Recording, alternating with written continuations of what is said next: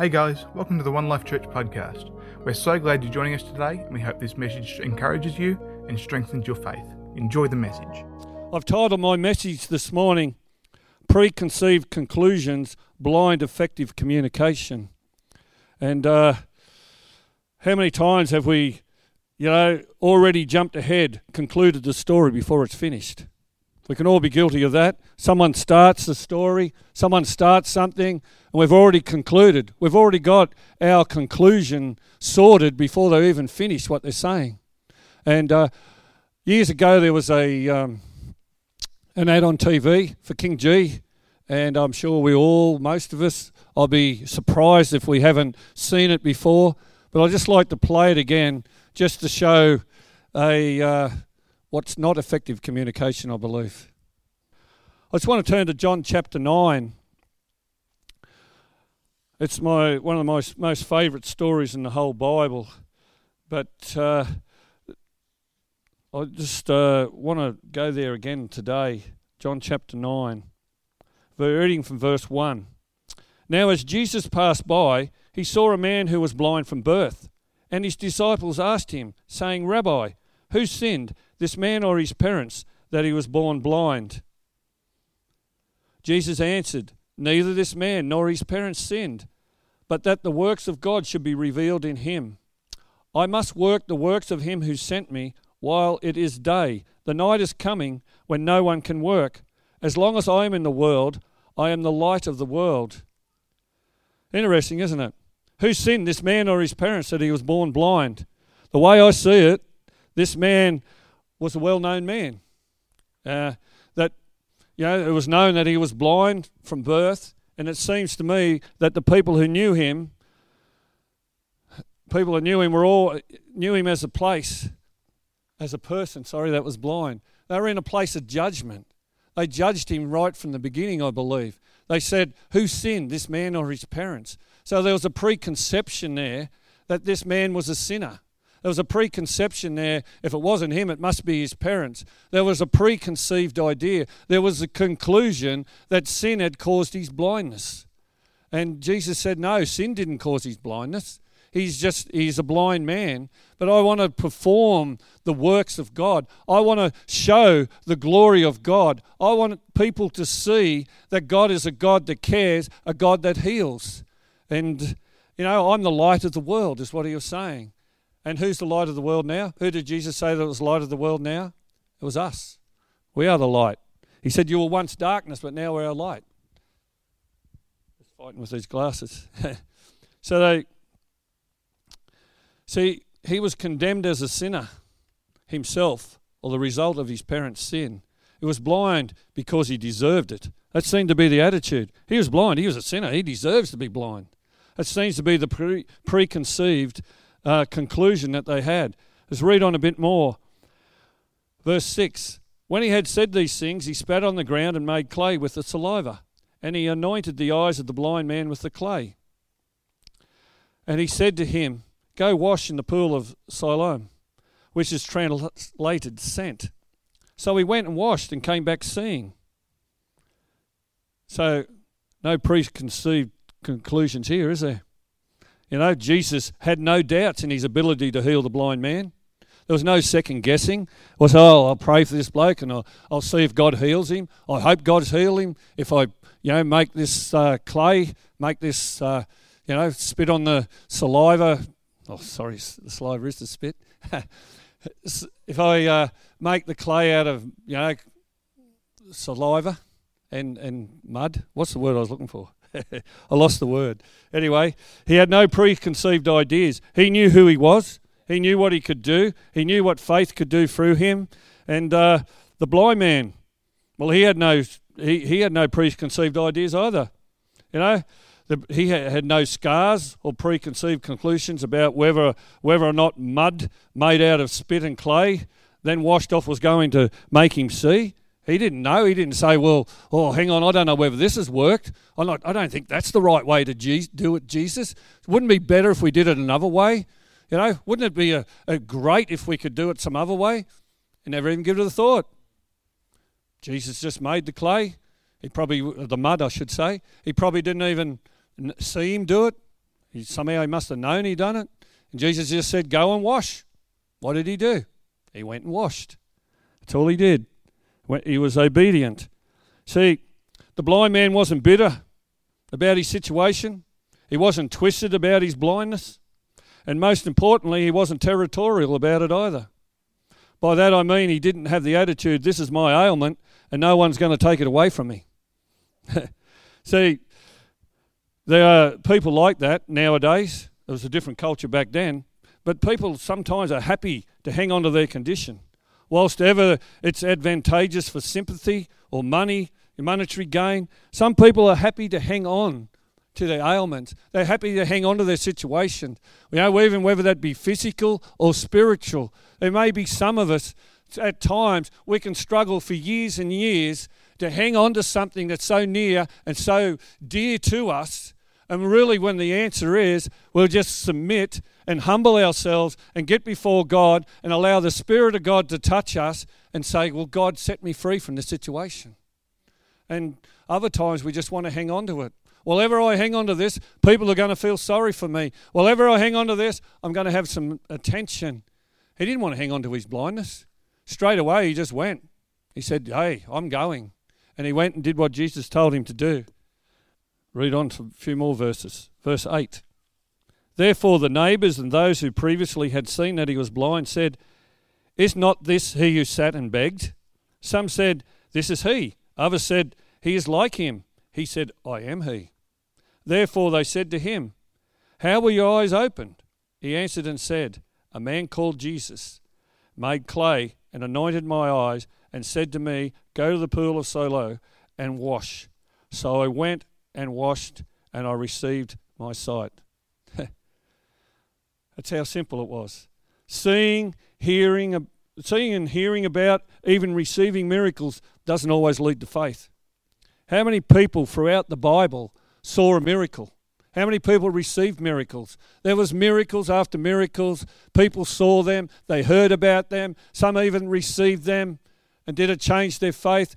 Not always. Not necessarily. There has to be a faith motivation to receive the miracle, to say, yes, I believe in the miracle of the living God. I believe it was his faith that this man had faith. Jesus said, go and wash, so he went. He had no preconceived ideas, about the conclusion. See, faith has to be involved. Miracles are not enough, or we will have some other sort of conclusion. See, the voice of reason, the voice of unbelief will find an excuse for not believing the miracle, even the miracles before their very eyes. We've got to be careful that we don't listen to the voice of reason. See, seeing is not enough. There has to be believing also. And not only that, there has to be humility in order to change and let go of any preconceived conclusions that we have. See, this man was blind because he or his parents sinned. That's what the conclusion was. This man is blind because he or his parents sinned, and he'll never be able to see. Once a sinner, always a sinner. He'll never be like us. That was the attitude of the crowd. That was the attitude of the Pharisees and the scribes. That was he'll never be any good. He'll only ever be a sinner. That was a preconceived idea. How many times can we get preconceived ideas about ourselves or about somebody else? They'll never be any good. They'll never amount to anything. They'll never do, anything worthwhile with their lives. And how many times does the Spirit of God change their heart? Often. Changes their lives. See, too many times, but maybe not in this case, but too many times we don't praise God for the miracles in our lives. Sometimes we have the attitude it would have happened anyway. We reason it out. The voice of reason will come along. Oh, well, we've prayed for God for the new job. We prayed for God for our children to do something, to be blessed and all those kinds of things. We've prayed for healing. We've prayed for something else. And all the time we forget that we prayed. When it happens, it probably would have happened anyway. I don't think God played much of a part in that after all. We may not necessarily think that, but our attitude depicts that hey, we've got to stop and say, well, I prayed for the blessing. I received the blessing. God provided the blessing. We've got to return and say, to God, thank you for providing the blessing. You know, we can't have the bet each way either sometimes. If we're believing for something and seeking God for something and then we try 6 other solutions, that's when the attitude comes in, oh, it probably would have happened anyway. We've got to make room for God. Make room. If we make room and pray, then we make room and for the thanksgiving as well, and return to him as well and say, God, I thank you that you provided that. I thank you answered my prayer. I rejoice that you answered me. That there needs to be that attitude in us as well. Verse 12, I'll read a bit more. And they said to him, where is he? He said, I don't know. They brought him who was formerly blind to the Pharisees. Now it was a Sabbath when Jesus made the clay and opened his eyes. Then the Pharisees also asked him again how he had received his sight. And he said to them, he put clay in my eyes and I washed and I see. Therefore some of the Pharisees said, this man is not from God because he does not keep the Sabbath. Others said, how can a man who is a sinner do such things? And there was division among them. See, more preconceived conclusions, isn't there? And not for the first time about Jesus, is it? They hated Jesus. There was a prejudice against Jesus. You know, this man doesn't even keep the Sabbath. Why not rejoice that this man was healed? Why not rejoice that this man who was blind can see? Oh, he did it on the Sabbath. Oh, naughty boy Jesus. You know, he did it on the Sabbath. That was breaking, yes, their law as such. But Jesus didn't come, you know, to worry so much about the law. He came to fulfill it. That's what he said. He brought the law of love. He brought the law of grace. He brought the law of kindness. He brought the law of deliverance. He brought all the law of the Spirit. And they were missing it. Why? Because they had a preconceived idea that Jesus had to be a sinner, or, you know, otherwise he wouldn't have been, had to be a sinner because he broke the Sabbath. That's what I'm trying to say. If I get the words out. That was preconceived. There's a prejudice that was kicking in. Verse 17.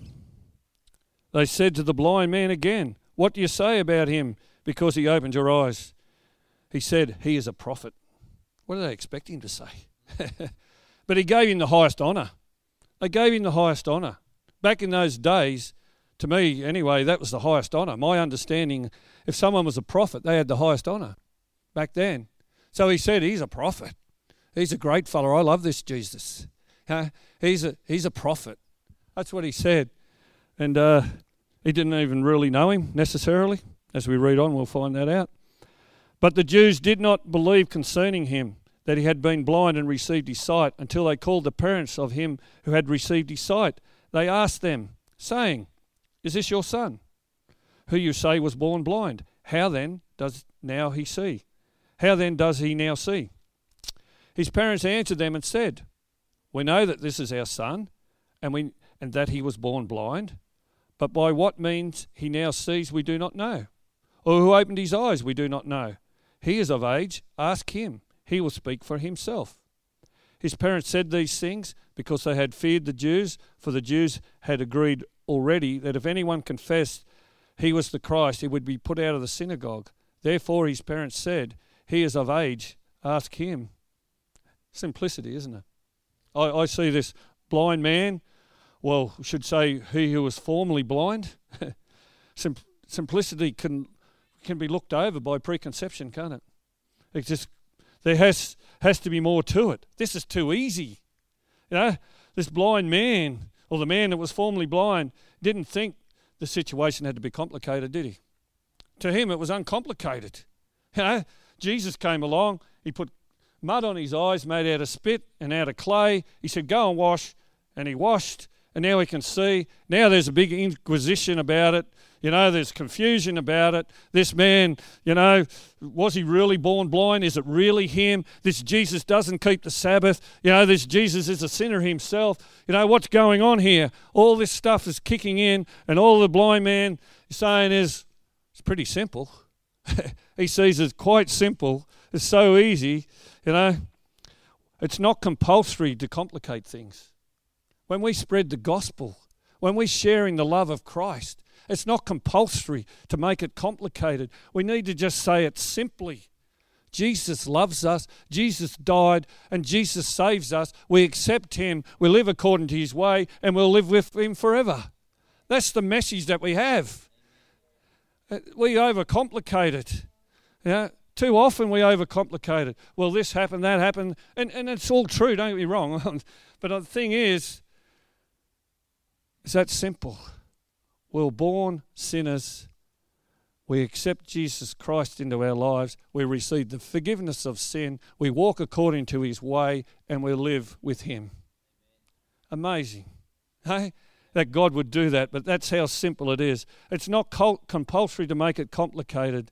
He made mud, go wash, now I see. End of story. For him, it's end of story. But we'll read on. Verse 24. So they again called the man. They're not satisfied yet. So they again called the man who was blind and said to him, give God the glory. We know that this man is a sinner. He answered and said, whether he is a sinner or not, I do not know. One thing I know, that though I was blind, now I see. Hallelujah. Praise the living God. I was blind, now I see. Hey? That's why complicate it? Why make it any bigger? I can see. He stuck to the facts. I don't know whether he's a sinner or whether he's not. How do we know whether other people's are sinners or not? Hey? Same story, isn't it? I don't know.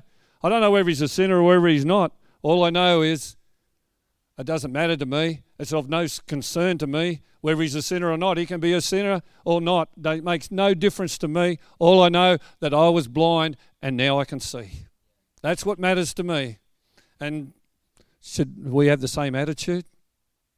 Hey, I was blind spiritually, but now I can see. I'm not going to concern myself in stating the obvious or trying to work out whether someone else is a sinner or whether they're not a sinner or whether they need this or whether they need that. I've got to have my eyes firmly fixed on Jesus. Whenever I got my eyes on someone else, I haven't got my eyes on Jesus. And we need to make sure that's who we got our eyes on. Sure, we help one another and sure we see stuff. I'm not saying that. But all I'm saying is we need to be more concerned where our eyes are at than where someone else's eyes are at. Salvation doesn't belong to me. Salvation belongs to Jesus. He's the one that gives the salvation. He's the one that, as people invite Jesus into their hearts, it's not up to me. I don't know whether people are saved or unsaved. We can do our gauge according to the word. We can do our judgment. We can do our condemnation. We can do our watering down. We can do all sorts of things, whatever it is. At times it can be watered down too. We need to make sure it's true and accurate. Who's the only one righteous judge? Jesus Christ. Verse 26. Then they said to him again, what did he do here? So it's repetitive, eh? What did he do to you? How did he open your eyes? He answered them, I told you already, and you did not listen. Why do you want to hear it again? Do you also want to become his disciples? Then they reviled him and said, you are his disciples, but we are Moses' disciple. We know that God spoke to Moses. As for this fellow, we do not know where he is from. The man answered and said to them, why, this is a marvelous thing, that you do not know where he is from, yet he has opened my eyes. Now we know that God does not hear sinners, but if anyone is a worshipper of God and does his will, he hears him. Since the world began, it has been unheard of that anyone opened the eyes of one who was born blind. If this man were not from God, he could do nothing. If this man were not from God, he could do nothing. See, the seeing man, now I call him the seeing man, was not in unbelief but in disbelief. He was in disbelief that the religious leader couldn't see what he could see. It was so obvious to him. It was obvious. As far as he's concerned, he was stating the obvious. If this man were not from God, how could he do these things? And you're saying that this man is not from God, but I'm saying he must be from God. He's got to be from God. Why is this so marvelous to you? Why are you so confused? Why don't you know? You are the religious leaders. Why don't you know that God hears people that worship him? God hears people, unrepentant sinners, praying. God hears those things. Sorry, hears repenting sinners praying. But, he just thought he was more in disbelief at them. See, the Pharisees' prejudice and hatred of Jesus was blinding their ability to see the obvious. It was blinding their ability to see the obvious. Verse 34, they answered and said to him, "You were completely born in sins, and you are teaching us." And they cast him out. Isn't that the modus operandus? Isn't that the normal way that they treated people like that? Whenever they encountered someone that they didn't want to know about or didn't want to hear, they got rid of it. They stopped it. They stopped their ears when Stephen was sharing the word. They wanted to throw Jesus off a cliff. They wanted to do all these kinds of things at different times, didn't they? They wanted to stop. And it didn't even preach the truth. You were completely born in sins. It is the truth. But the next part is not the truth. When they were disregarding their sin. You were completely born in sins, and you're teaching us. Who is not born in sin? My Bible says, all have sinned and fall short of the glory of God. So they wouldn't have had the Bible back then, but they would have had the teaching. They would have had the knowing that everyone was born in sin. Everyone was under the curse of the original sin. Everyone, would have known that. But here they are judging this poor bloke. You were blind because you were a sinner. You were completely born in sins because you were blind from birth. But no, we're all right. We know boats. We know about it. See, they weren't sharing the fullness of the gospel. They weren't believing the fullness of the gospel. They weren't putting themselves in a position to humble themselves. They weren't allowing this. Obviously, the man that was formerly blind had nothing to say that they wanted to hear. We've got to believe, people, that everyone has something to say. Whether we want to hear it or whether we don't want to hear it, there is something to say. We have a message. All believers have a message that the world needs to hear, whether they want to hear it or not. That's not an optional thing. Whether they want to hear it, they need to hear it. There's the difference. Jesus is the gift that the world needed. They may not have wanted him. They may still not want him. But Jesus is the gift. Jesus is what people need.